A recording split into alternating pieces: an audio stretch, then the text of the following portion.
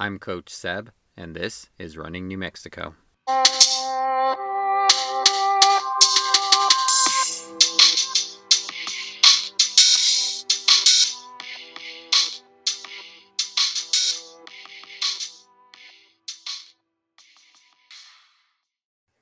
All right, joining me today, I have Chuck Aragon. He is from Los Lunas. He graduated from Notre Dame, ran for them.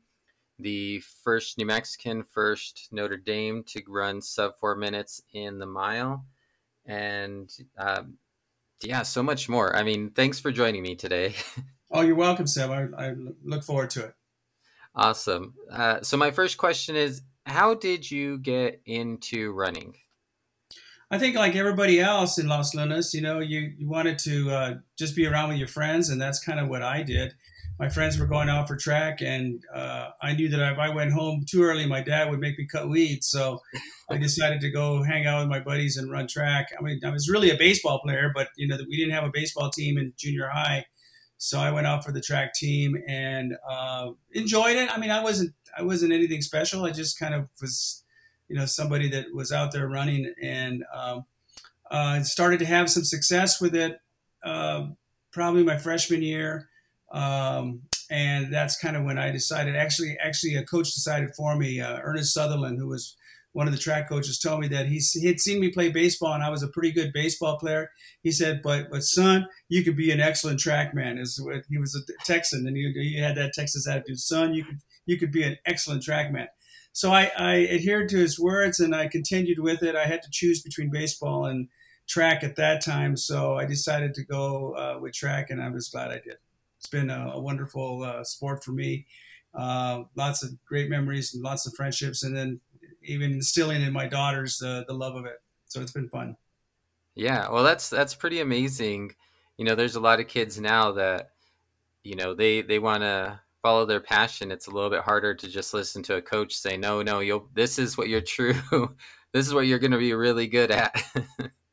Well, I did enjoy it, but like I said, I think it was his assessment of things that made me realize that he was very honest with me and said that this really could be something that you could get an education from, get a scholarship, that sort of thing, and growing up in Los Lunas, that was important to me to be able to pay for my own education um, and really just enjoy the sport. And what did your parents think of running at that time? My parents were very, they were very supportive, but not, they didn't push me in any direction. I mean, it was just, it was whatever I wanted to do. And, they just wanted me to be a good kid, happy, that sort of thing. And it wasn't I really felt no influence from my parents in regards to what sport I should play, nor, really any pressure at all. So I think any pressure that I put on myself for success was self-generated. That's good. That's great. And did you do cross country as well to, in the fall to build on that track seasons? Oh yeah, yeah. I mean, I think all of us did, and that was a real important part of the training. You couldn't expect to run with Andy Martinez and Gary Lewis in track if you didn't run with them in cross country. I mean, those guys, they set the bar pretty high. So it was a type of situation that if you wanted to compete in the spring, you had to you had to run cross country. I also played basketball, and I loved basketball, and I continued to play basketball throughout my high school career. But again, I wasn't very good. I was good enough to make the team and play some, but it wasn't a passion like track and field was for me. When did you realize that you were good enough to kind of go on to that next level and get a scholarship to go run someplace? I think the first time that I really kind of understood that I had a future in track was my freshman year. I ran against Orlando Woolridge. That's a name from the past. He was one of the most dominant 800 meter runners. He was from Bernalillo, had the state record. I remember the race was in Hobbs, and I got second to him. I ran like 159, no, I don't know, 159.9 probably as a freshman. And I think people were shocked by that, and I was too. That I was just hoping to finish the race, and I was ended up being second. So, and I think Orlando came up to me and kind of gave me some encouragement in regards to, track and field and my future in it, and that was really kind of the springboard that got me looking to cross country the next season, and then following up. I mean, I had a lot of great mentors. Clovis Romero. Coach Becerra, Rick Becerra, in high school, and also my brother. My brother was coached me in cross country my senior year, and so they were all very influential in kind of directing me and allowing me to see that I had a future in the sport. That's really interesting. What was that like being coached by your brother, even for just a It was year? pretty interesting. It was because our cross country coach had retired, Clovis Romero, and we didn't have a coach. So my brother said, "Yeah, I'll do it." So I don't know if I'm sure this is common knowledge by now, but I mean, he would call me the day before and say, "What do you think we should do tomorrow?" And I would I would come up with some workouts, based on the knowledge I had from running with Clovis Romero, and really would make them harder. He'd add stuff to them. But we really couldn't complain because he actually ran with us, in those. I mean, he'd do all the workouts with us, and so it was hard to complain if he was doing them. And I don't know. It's track and field, cross country. It doesn't matter what you do. It's just like you just got to work hard. I mean, there's a lot of ways to skin the cat, and I don't think there's any special way to do it. But if you're stressing yourself and recovering, that's really the key to it. Right, right. Well, and I think I just can't imagine it, back then. Like now, anybody who's interested, anybody wants to know, like you said, there's so many different ways to do it, but you type it in and you got Runner World's articles and articles from different coaches. You got all these different resources, and back then it's based, really on whatever you've learned from other people. The internet wasn't, a thing. Yeah, no, it was clearly word of mouth and really what worked. And you knew when you were doing a good workout. You didn't need Runner World to tell you, man. You knew that you knew that when you were doing a good hard workout, and that's really what was our guide. Is how we weren't into the heart rate and all this other stuff. It Right. was just a matter of when your tongue was hanging out, you probably did a pretty good workout. That was kind of. So That is a good measurement. yeah, yeah. um, you know, I know you've probably talked about this a little bit before, but how'd you make the decision to go to Notre Dame? Oh, that was really a fun thing. I thought I was going to go when I ended up running pretty fast at a UNM Twilight meet. I ended up running, I don't know, like I think it was like 151 or 152. I just kind of hung on to Mark Romero and Sammy Kippergat. Yeah, I think they were the guys that were in the race, and I just kind of hung on to them, man. I just stuck my nose in there, and I ended up running 151 for the 800, and all of a sudden, boom, it just lit up. I had all these options to where I could go to school, and there was a man by the name of Ambrose Sanchez that was just kind of somebody that really followed my career and gave me kind of a perspective. He came up to me one day and he says, "Where do you want to go to school?" And I said, UNM, maybe Highlands, that kind of thing. He says, "No, where do you want to go to school?" He says, "What's your dream school?" And growing up Catholic and Mexican Irish, Yeah. Notre Dame was always kind of up on a pedestal, and we'd watch Notre Dame football games and that. So I said Notre Dame. So he called Joe Piani, who was the coach of Notre Dame, and just told him about me and said, "This kid just ran, 151.8, and he's interested in going to Notre Dame." So then it kind of started, and Joe called me, we had conversations. And kind of an interesting side bit is when I went to visit Colorado, University of Colorado, I really liked it. I mean, I got to meet Rick Rojas. I met, Mary Decker. and all these Wow. people, and it just was just wonderful. I had such a wonderful time. Boulder's just gorgeous, and my trip to Notre Dame was going to be that when I arrived back in Albuquerque. My trip to Notre Dame was going to be 2 hours later. So my mom met me with a change of clothes at the airport. And I told her, I should call Joe Piani and tell him I'm not going to go because, man, I really loved Colorado. It was just great. I think that's where I want to go to school. And she says, Hito, you've worked for it. Why don't you take the trip just to see what it's like? So sure enough, I did. And I went over there kind of with a bad attitude. It was just kind of like, I thought I'd figured out, what I wanted to do.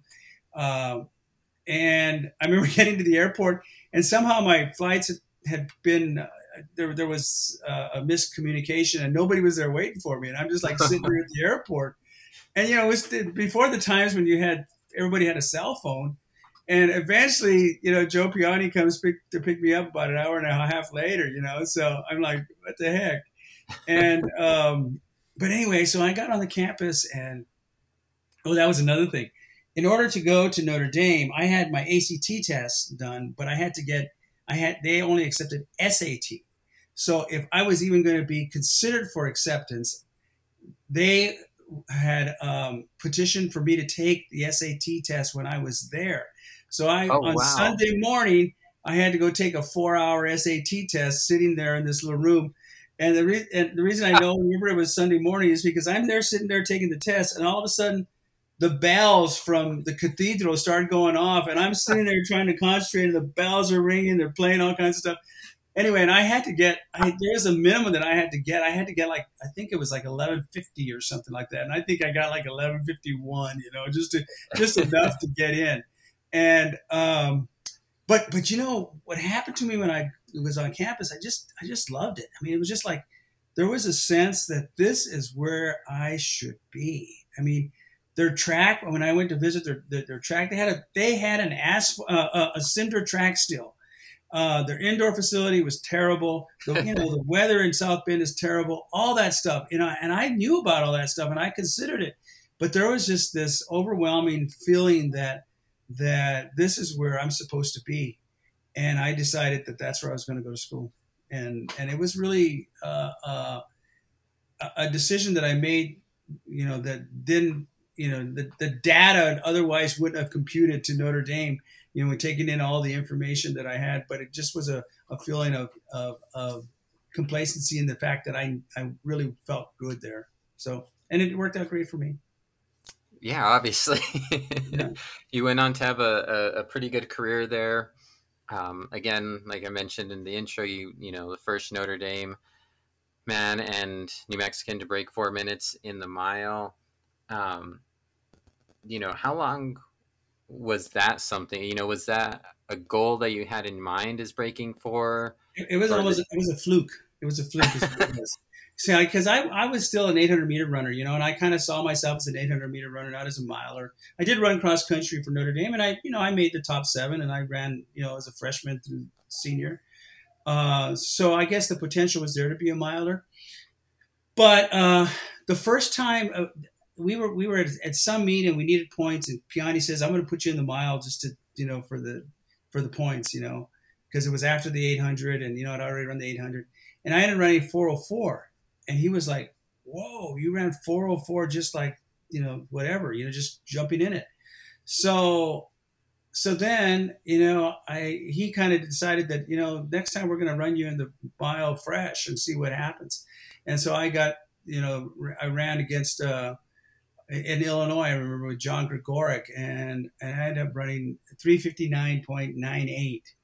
So the second time I ran the mile, wow. and so it was really kind of a fluke. I mean, that I became a miler. So anyway, so all of a sudden I run this fast, and it was really it's kind of a side bit. It was really really really fun when we took a bus to Illinois. When we got back kind of late, and on the dorm rooms, somebody had or some of my friends had gotten a sheet and rode Chuck Aragon 351 mile, Notre Dame, and it was Wow. hanging from the outside of the dorm. So it was really cool. So it became, who I was. I was Chuck Aragon, the miler. And so that, and then after that, I ended up, running a few more and running the 1500, and that's kind of how it became. And I really didn't look back after the 800. I ended up, I think in college I was a 149 guy.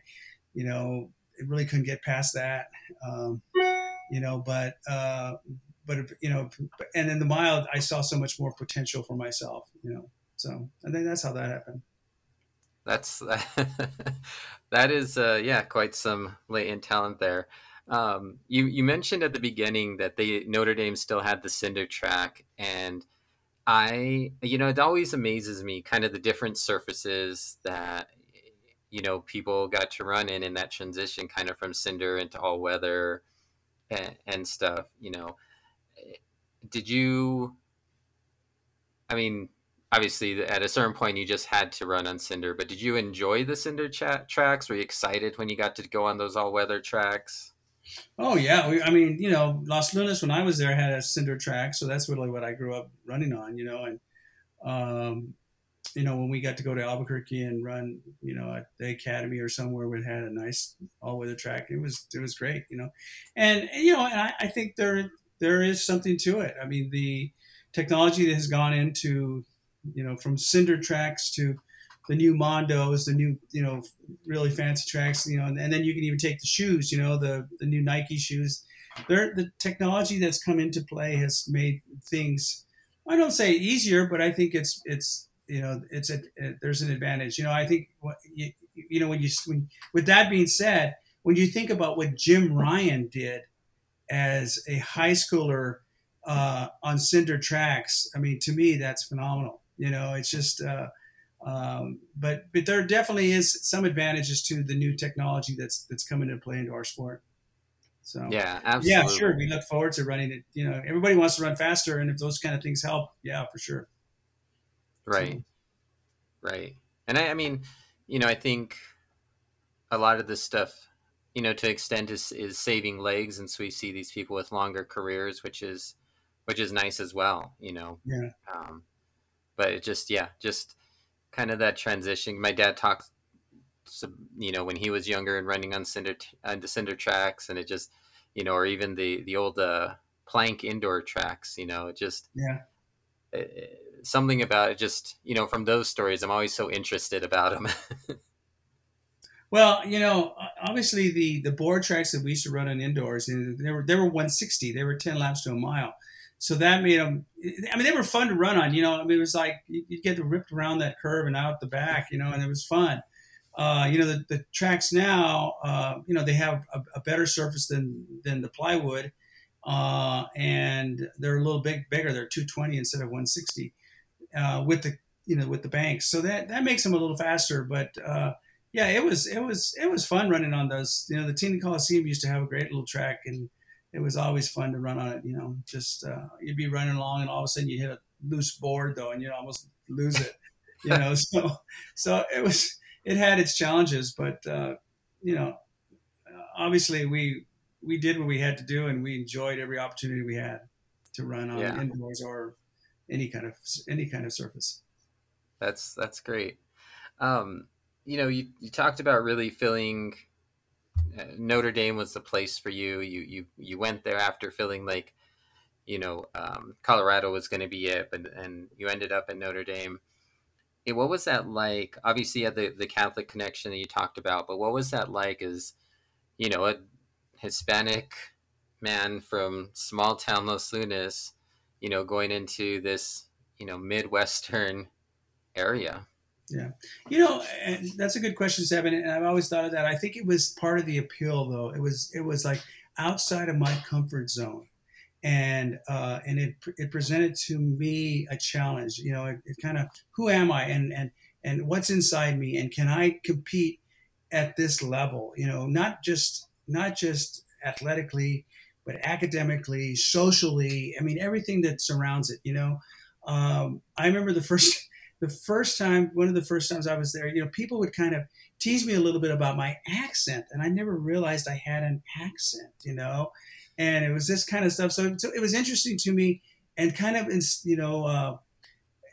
taking all that information in and still being, who I am. I mean, I'm Chuck Aragon I'm from New Mexico, and yeah, I might have an accent, and but this is who I am, and this is who I represent, and it was always I saw it as a great opportunity to educate people, and but for me, it was really uh, a challenge academically. I mean, my first year was horrible. I mean, it was everything I could do to, to hang in there, and um, I just wasn't as prepared as kids that had gone to boarding schools or whatever else.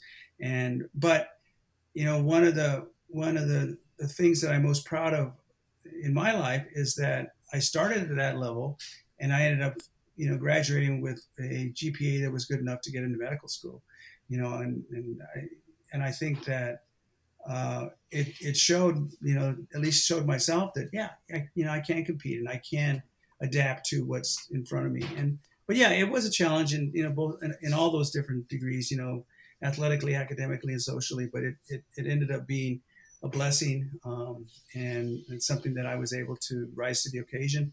I feel very proud of it. That's great. And again, it's obviously worked out. You ended up with a great GPA. You talked about getting Not great, but good, good good, enough. good enough, good enough. There you go. A good enough GPA to get into Yeah, medical yeah, school. yeah. Great would be an overstatement. um, what made you decide that medicine was something that you wanted to go into? That's a good question too. You know, I thought I wanted to be a dentist when I left Los Lunas High School. I had done a little kind of exploratory thing. It was through the Boy Scouts where I was paired up with a dentist and kind of enjoyed just the patient interaction with him. But then when I got to college and started taking physiology classes, I really felt like uh, the dental thing was not going to be enough for me. I really wanted to explore more the education that would involve, the more physiology and more anatomy and more pharmacology. And so that's kind of set my sights on, and just felt like, again, it was one of those things that I don't know that I started out saying I want to be a doctor. It was more, I just followed my passion in regards to, what I was being taught in school. Those were the classes that I really found interesting, and that's what I enjoyed. And frankly, that's what I did best at. Was that those types of classes. And because of that, I decided that, yeah, I'm going to try to go to medical school. And I applied to different medical schools, but I really wanted to come home to UNM, and I tried to make, get relationships with people that were at UNM and figure out, what I needed to do. And I was just blessed by being able to get accepted at UNM, and coming back and going to medical school here was a dream. That's amazing. And I get, how did you make that decision? Going through medical school, which is not the easiest thing you can do, and still wanting to try to compete at a high level. Was that a decision you made like early on, or was that something that came, after you Yeah, already yeah, got into yeah. medical? It's not anything that I even really thought, okay, it's either one or the other. I mean, I really felt like, I mean, Notre Dame was tough, and running there was tough. So I figured, you know what, I, it wasn't like a transition for me to. I mean, to be honest with you, for me, uh, probably Notre Dame was as tough or tougher than medical school. Because I was coming from a place where, I really had to put a lot of time and energy and effort into, what I was doing there. So I felt like I was capable of doing both. And then, I joined the Athletics West track and field team, which I don't know if you're familiar with it, probably before your time, but maybe you, because of your interest, you might know.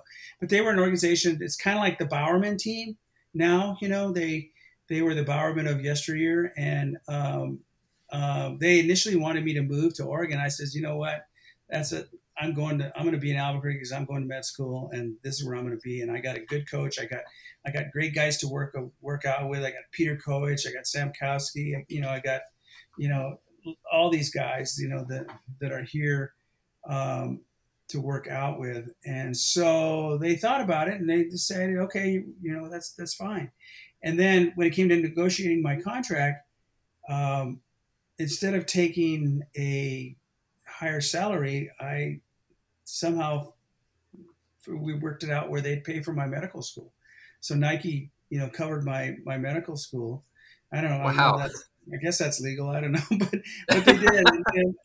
And so anyway, that was wonderful. And then and their obligations, my obligations to them, were mostly in the summer. I mean, I would go run some indoor meets, but it was a matter of Nike being very flexible with me, and then the medical school being really flexible with me. I mean, it took me 5.5 years to get through those 4 years of medical school, but they were letting me, take off in the summer to go race in Europe or go to the national championships and do all this stuff. So I just would have to, because medical school is in blocks, and there was the dean at the time was Diane Klepper, and she was really, really helped me in being able to navigate, both things in my life, and I'm indebted to her for her ability to see that both of these things were good and that I should be allowed to do them both. So that was great. That is So as you fantastic. see, there are a lot of people that this isn't the Chuck Aragon story, man. There was a lot of people that helped me get to where I needed to get to, and then I think that's how life is, though.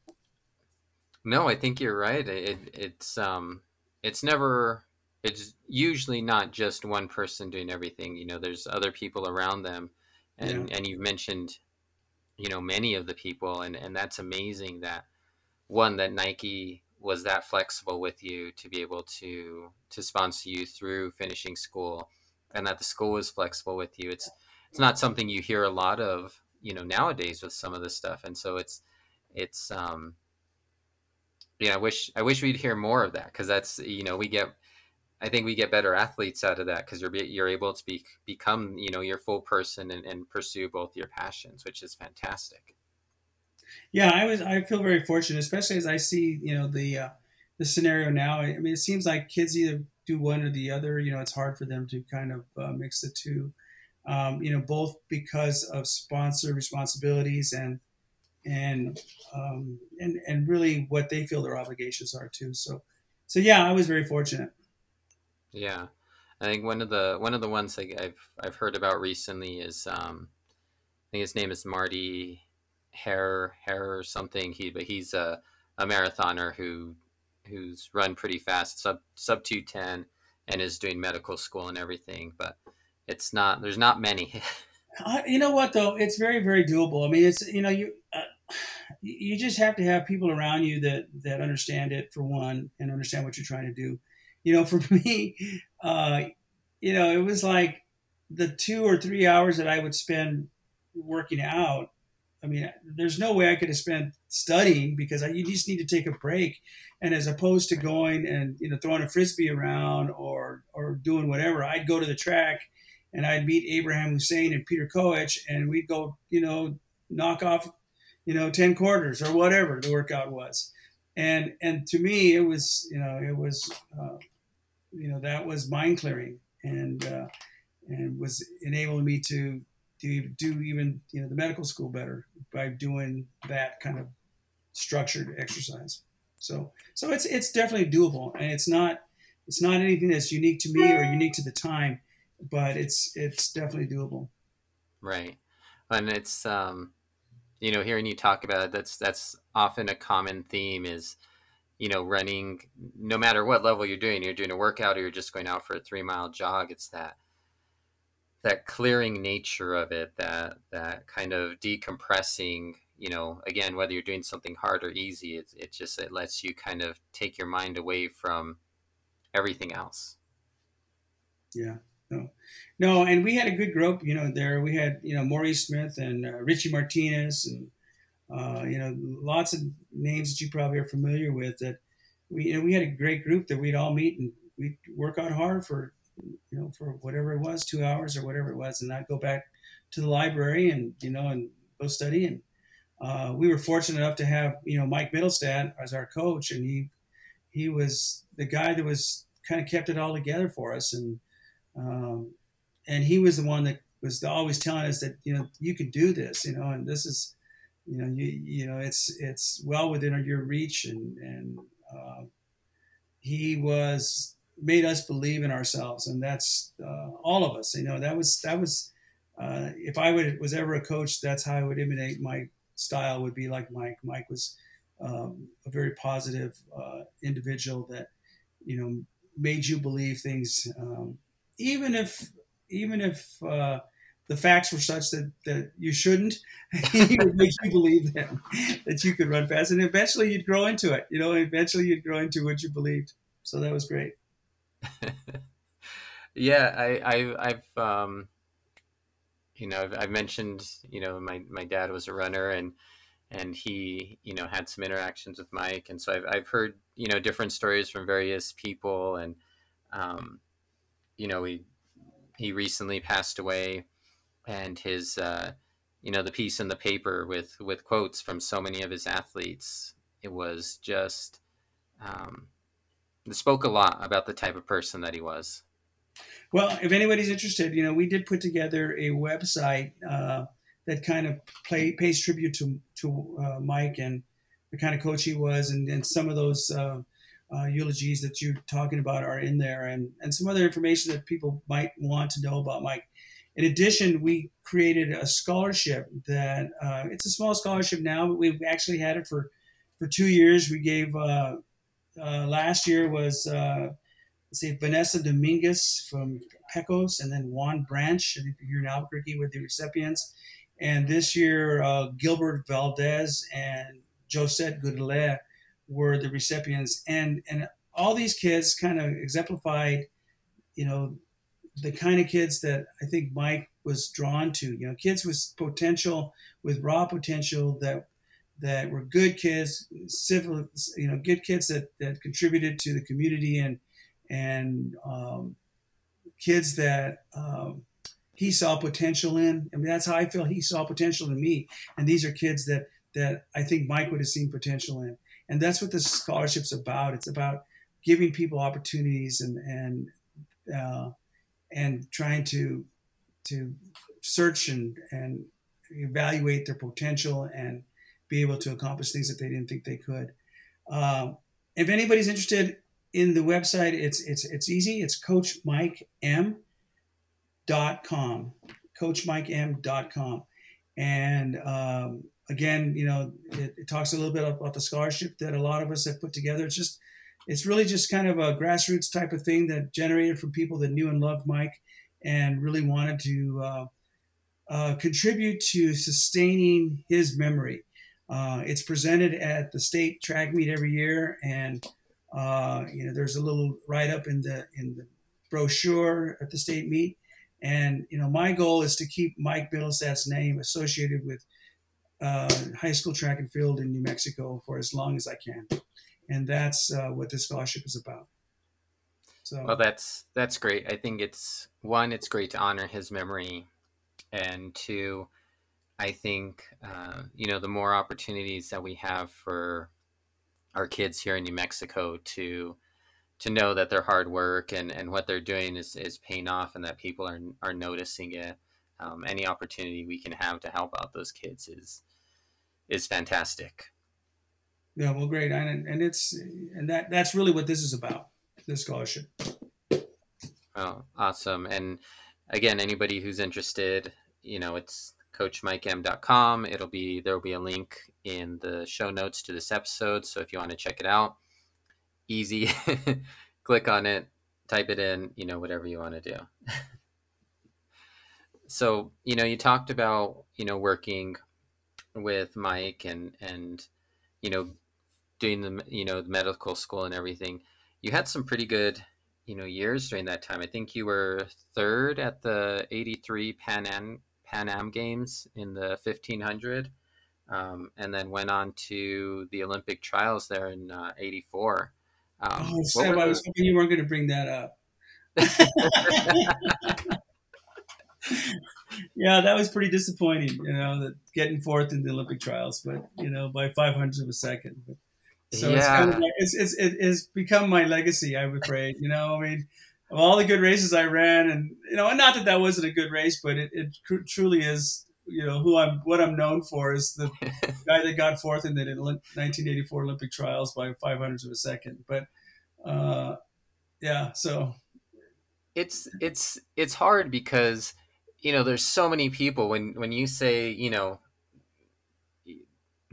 being fourth in Olympic trials, like, oh yeah, I take that in a heartbeat. But at the same time, like, knowing that you're that close, and I mean, they always say, right, fourth's the worst, the worst place to get because you're so close, and especially in a race like that. But I mean, I can't imagine what that would feel like.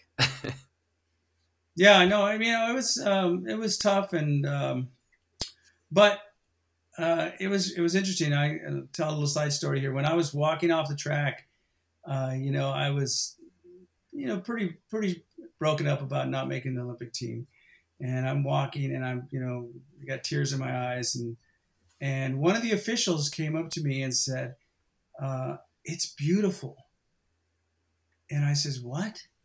She said, "It's beautiful that you wanted it so badly that it hurts you so badly." And I didn't really understand it then. I thought the lady was nuts, But as years have gone by, and I sit here, as a 63-year-old man, it really was beautiful to have something in my life that that really could hurt that badly, that I was so committed to. And I don't know that everybody gets that opportunity, and so yeah, it was beautiful, and now I not that it doesn't, when I talk about it, it's not that I feel like I mean, it doesn't hurt, in regards to not making the team, but I've come to accept the positives that it's instilled in me in my life. So all good here. Well, that's good. I mean, it's for many people, those disappointments help push them on, and continue. And obviously, that wasn't the end of your career. You continued running for, I believe, 3 more years. I think Yeah. '87 was your last race. I ended up making the world championship team that went to Okay. Rome, so that was great. So that was kind of, a little bit of satisfaction from not making the Olympic team. So that was good. So, but yeah, at the end of the day, I had a great career. It was, wonderful to be able to find out what was inside me and get the opportunity to race at the level that I did. So it was all positive, and there's really no negative to my career. What is that decision like when you decided to step away from it? Well, it was, I kind of got to the point where I needed to do something because I was done with medical school. I needed to start a residency, and I thought, okay, 88 was going to be it. I mean, if I was going to be in my mind, that's what it was going to be, and it wasn't like uh, I did it one day, decided that I was going to step away. It was part of the plan that in 88, I was going to sustain myself till 88 and then start my internship. Uh, and and I remember my first day of internship. Here I was, Chuck ought to go on 351 mile or whatever, this and that. And I remember the first day, somebody asked me about it, and then that was it. That was the last time we talked about it. And from then on, I was just the lowest form of life in the hospital, an intern. I was just, I was just another intern, and all that stuff was, they don't really, they don't really care how fast you ran. It's just whether you can do this H&P and whether you can take care of this and whether you can, do the scut that needs to be done that an intern does, and whether you're going to show up and whether you're going to, that's, and to me, that was probably the best thing. That's the best way that it could have occurred, as opposed to kind of hanging on or doing this or that. It just was one day I realized that, okay, that part of my life is over. And now here I am. I'm at the bottom of the ladder trying to make my way back up, to in this field, in this scenario, because it really was that. I mean, those guys, nobody cared. It was about, okay, how helpful are you going to be to me taking care of these patients? And it's good. It worked out. Where did you do your residency? My residency, I did my first year. My internship was in Kalamazoo, Michigan, with Michigan State University. So I did a year there. That was my internship, and then I did a residency in anesthesia at the University of Vermont. Okay. So is that your specialty, anesthesia? I'm an anesthesiologist, yeah. Okay. Wow. That's cool. And how'd you end up in Montana? Because That's a good question. I really wanted, my wife and I, we wanted to go back to Albuquerque, and I really wanted to work at Presbyterian Hospital. That was kind of, I was a ORA at Presbyterian during the summers when I'd come home from college. I'd work as, I'm really an ORA. What they do is they transport patients, and they mop the floors between surgeries and that sort of thing. And there was another kid by the name of Scott Johnson who was in medical school with me as well, that ended up, we were doing the same thing, and he ended up becoming a cardiac heart surgeon. And Scott Johnson, I think his brother was the governor at one time. But anyhow, so I thought that's where I really wanted to go back to and work as an anesthesiologist. So I came back and interviewed, and they said, well, we don't have a job right now, but we want you, and as soon as the job comes up, we'll take you. And I'm like, I got like $300 in my bank account. I mean, it's like, I need a job. I need to do something. I mean, I had a 6-month-old Alexa and $300 in my bank account. So I needed to take a job. So this job in Billings was here, and my wife Kathy and I had traveled to Montana, and we liked it. It was beautiful. So I came up here and interviewed, and I got the job. And so we made the transition, came up here, and it couldn't have been more than 4 months later. A Presbyterian calls me and says, "Hey, Chuck, we got an opening. We got a spot for you." And I'm like, so Kathy and I had a kind of heart to heart, and we said, we're here. Why don't let's just do this. In 3 years, we'll decide. Let's at least stay here, a couple or 3 years, and then figure out what we're going to do next. Because we liked it. The job was good. Billings ended up being a great place to raise our children. And so it's been a good transition for us. But that's how it happened. I mean, it was. Really, our intent was to go back, and I was, work at Presbyterian and live happily ever after, but it didn't happen. And so we made the best of where we're at, and we miss New Mexico, terribly, and we love going back, and we love, our friends there and family there. But for Kathy and I and our 3 daughters, this has been a great place to be, and we've made great friends, and our life here is pretty simple. I live about a half mile from the hospital. I ride my bike or run to work in the morning, and it's very simple. The grade schools that the kids went to were a quarter mile down the road, so it offered us simplicity. And it's a smaller town in Montana. I'm a fly fisherman. It's all very accessible, so that's really what kept us here. But we love New Mexico, and we probably will eventually have a place in New Mexico, and probably still have a place in Montana too, though. But we'll see. That's all you have to do. It all depends on where the daughters end up and where the grandkids are. I guess that's kind of part of the deal. Well, that makes sense. That's how I think a lot of people kind of work things as they get older. Yeah. Well, let's talk about your daughters a little bit, because I believe they all ran. Yeah, let's talk about them. That's my favorite subject. How, did you ever push them into running? Did they come into it on their own? Was there a little bit of encouragement? How did that work out? And were you just excited that they got into it?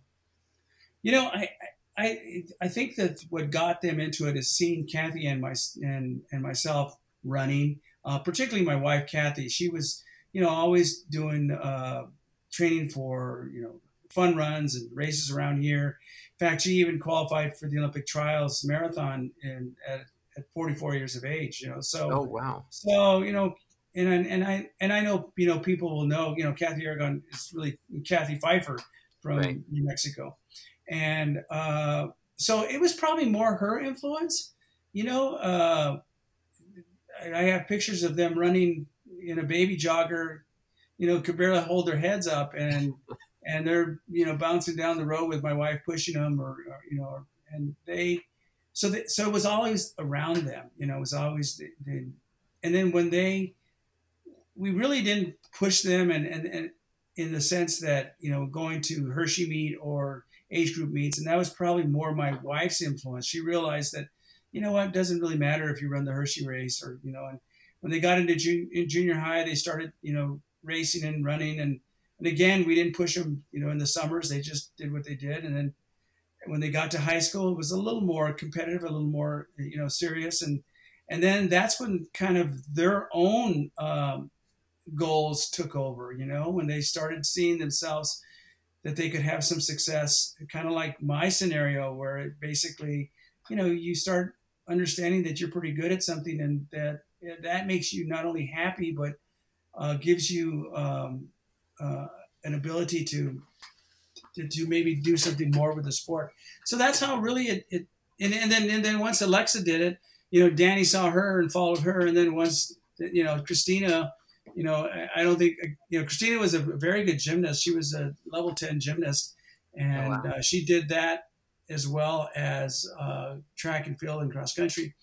But I think she always kind of knew that really her aptitudes lied in running, and she ended up running one of the fastest 1600s in the nation, and I think she's ranked like fourth or fifth overall of all time.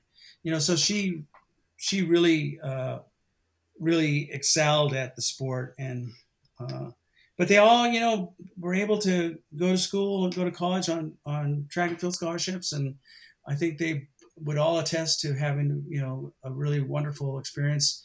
Two of them at Notre Dame, and then the black sheep went to Stanford. So it was. Obviously it came down to Stanford or Stanford, Oregon, or Notre Dame, and she was really struggling with it, and I remember telling her one day, I said, there are a lot of things in this world that you consider other people. This isn't one of them. This is a decision that you need to make on your own. It doesn't matter that I went there or your sisters went there. It's wherever you want to go. And so Stanford has been a great decision for her. In fact, I even have a Stanford hat on right now, but it's been a great, place for her. She finished up her career this year and was third at the NCAA's. And this weekend, which will be fun, both Danny and Christina have qualified for the USATFs, and they'll both be in the field. So there's a chance that both Aragon girls will be running against each other in one of the prelims and hopefully the finals. So tune in. Yeah, absolutely. I knew that Danny had qualified, and I guess I didn't realize that. Yeah, Christina has as well. That's great. That's got to feel really good. Yeah, it does. It does. And even if she did go to Stanford instead of Notre Yeah, Dame. exactly.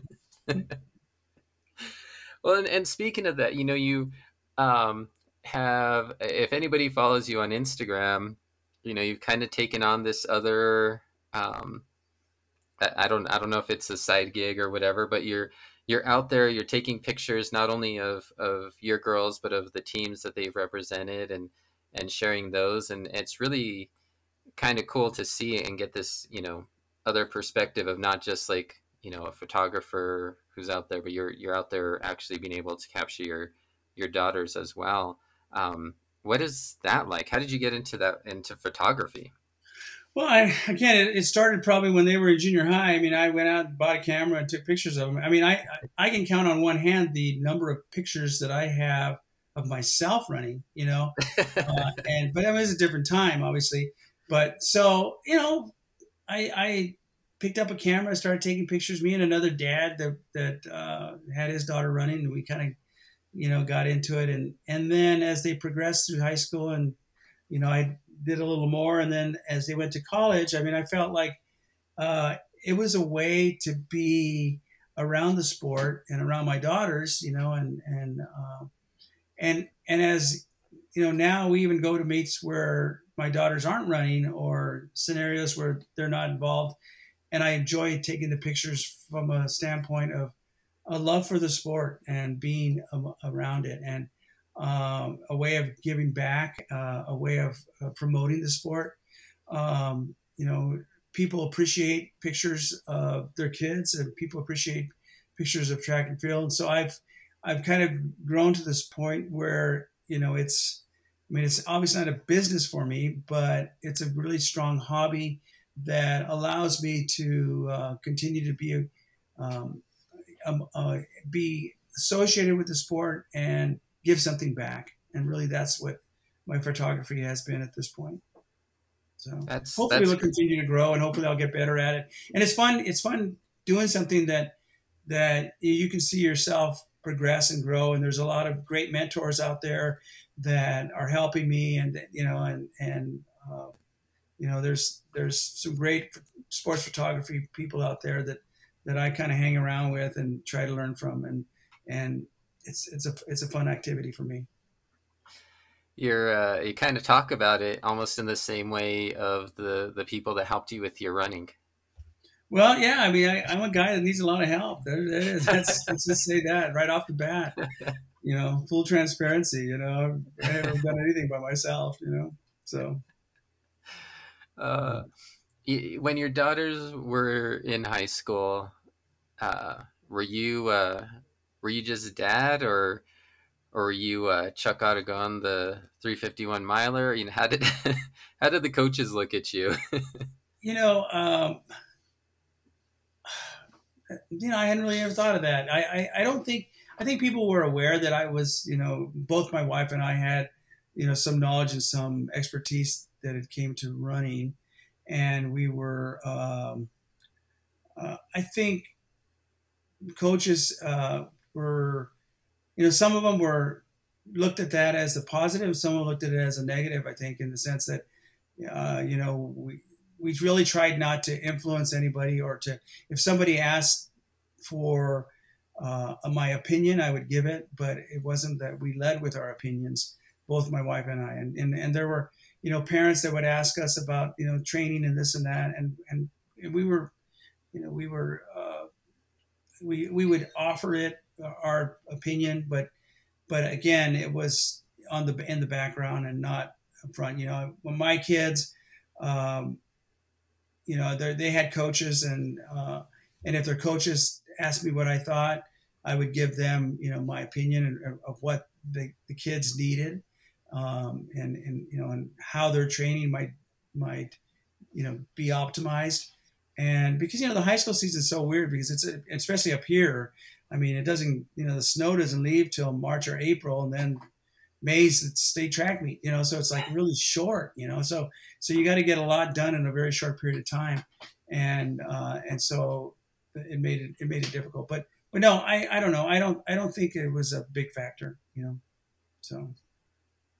That's awesome. It's, just always curious with people, who ran very well, and then, their kids are going through, but obviously it sounds like you handled it well, whatever the situation was. I know when Danny, I had her on the podcast last summer, and, she always expressed that it was a good situation for her. So, I mean, it sounds like it overall worked out. So that's awesome.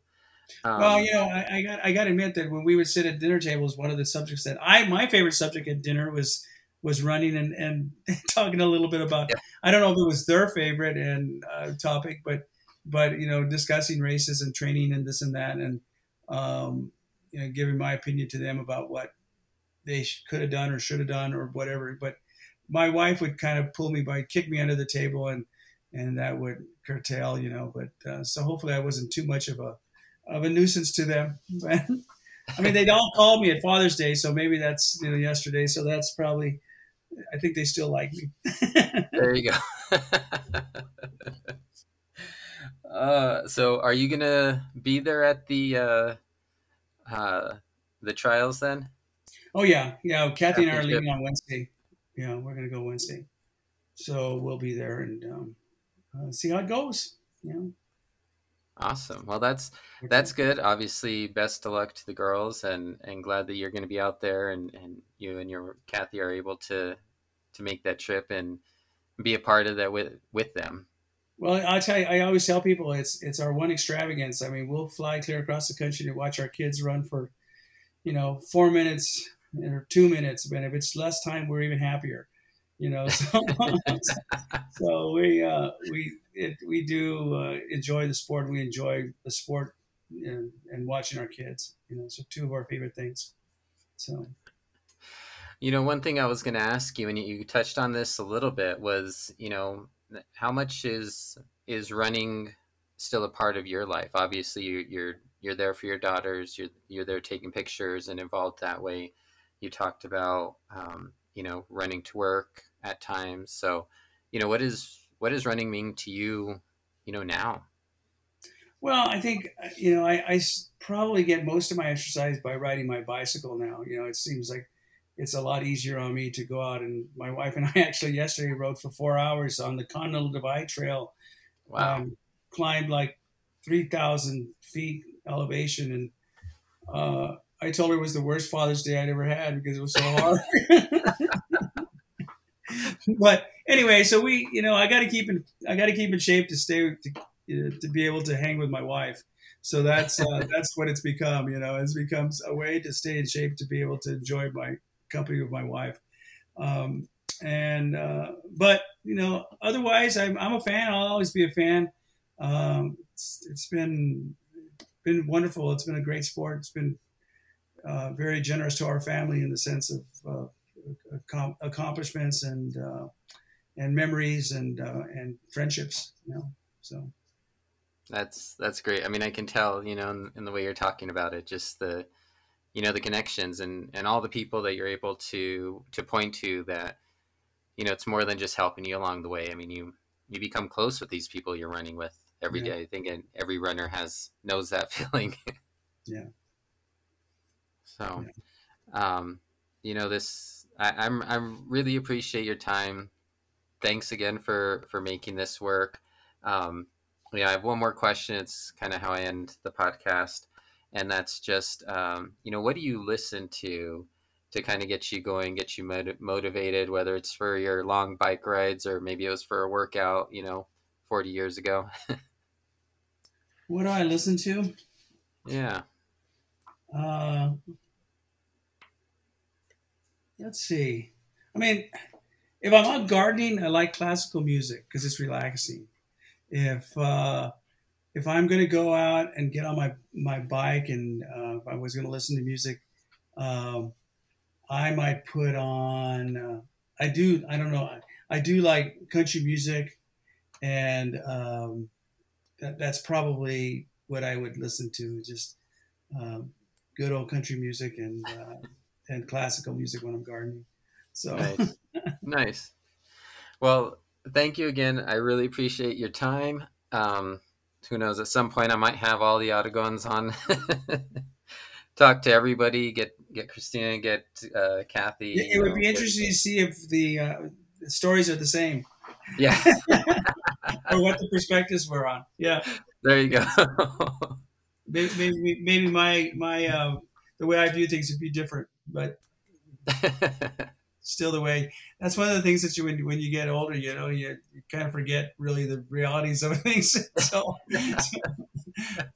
But all right. Well, listen, I appreciate your interest and I appreciate the fact that you're continuing to make our sport better and to get more people interested and involved. And I think it takes things like this that you're doing, Seb, to to create interest. And it's you're doing a great service to to all of us as runners and particularly New Mexico runners.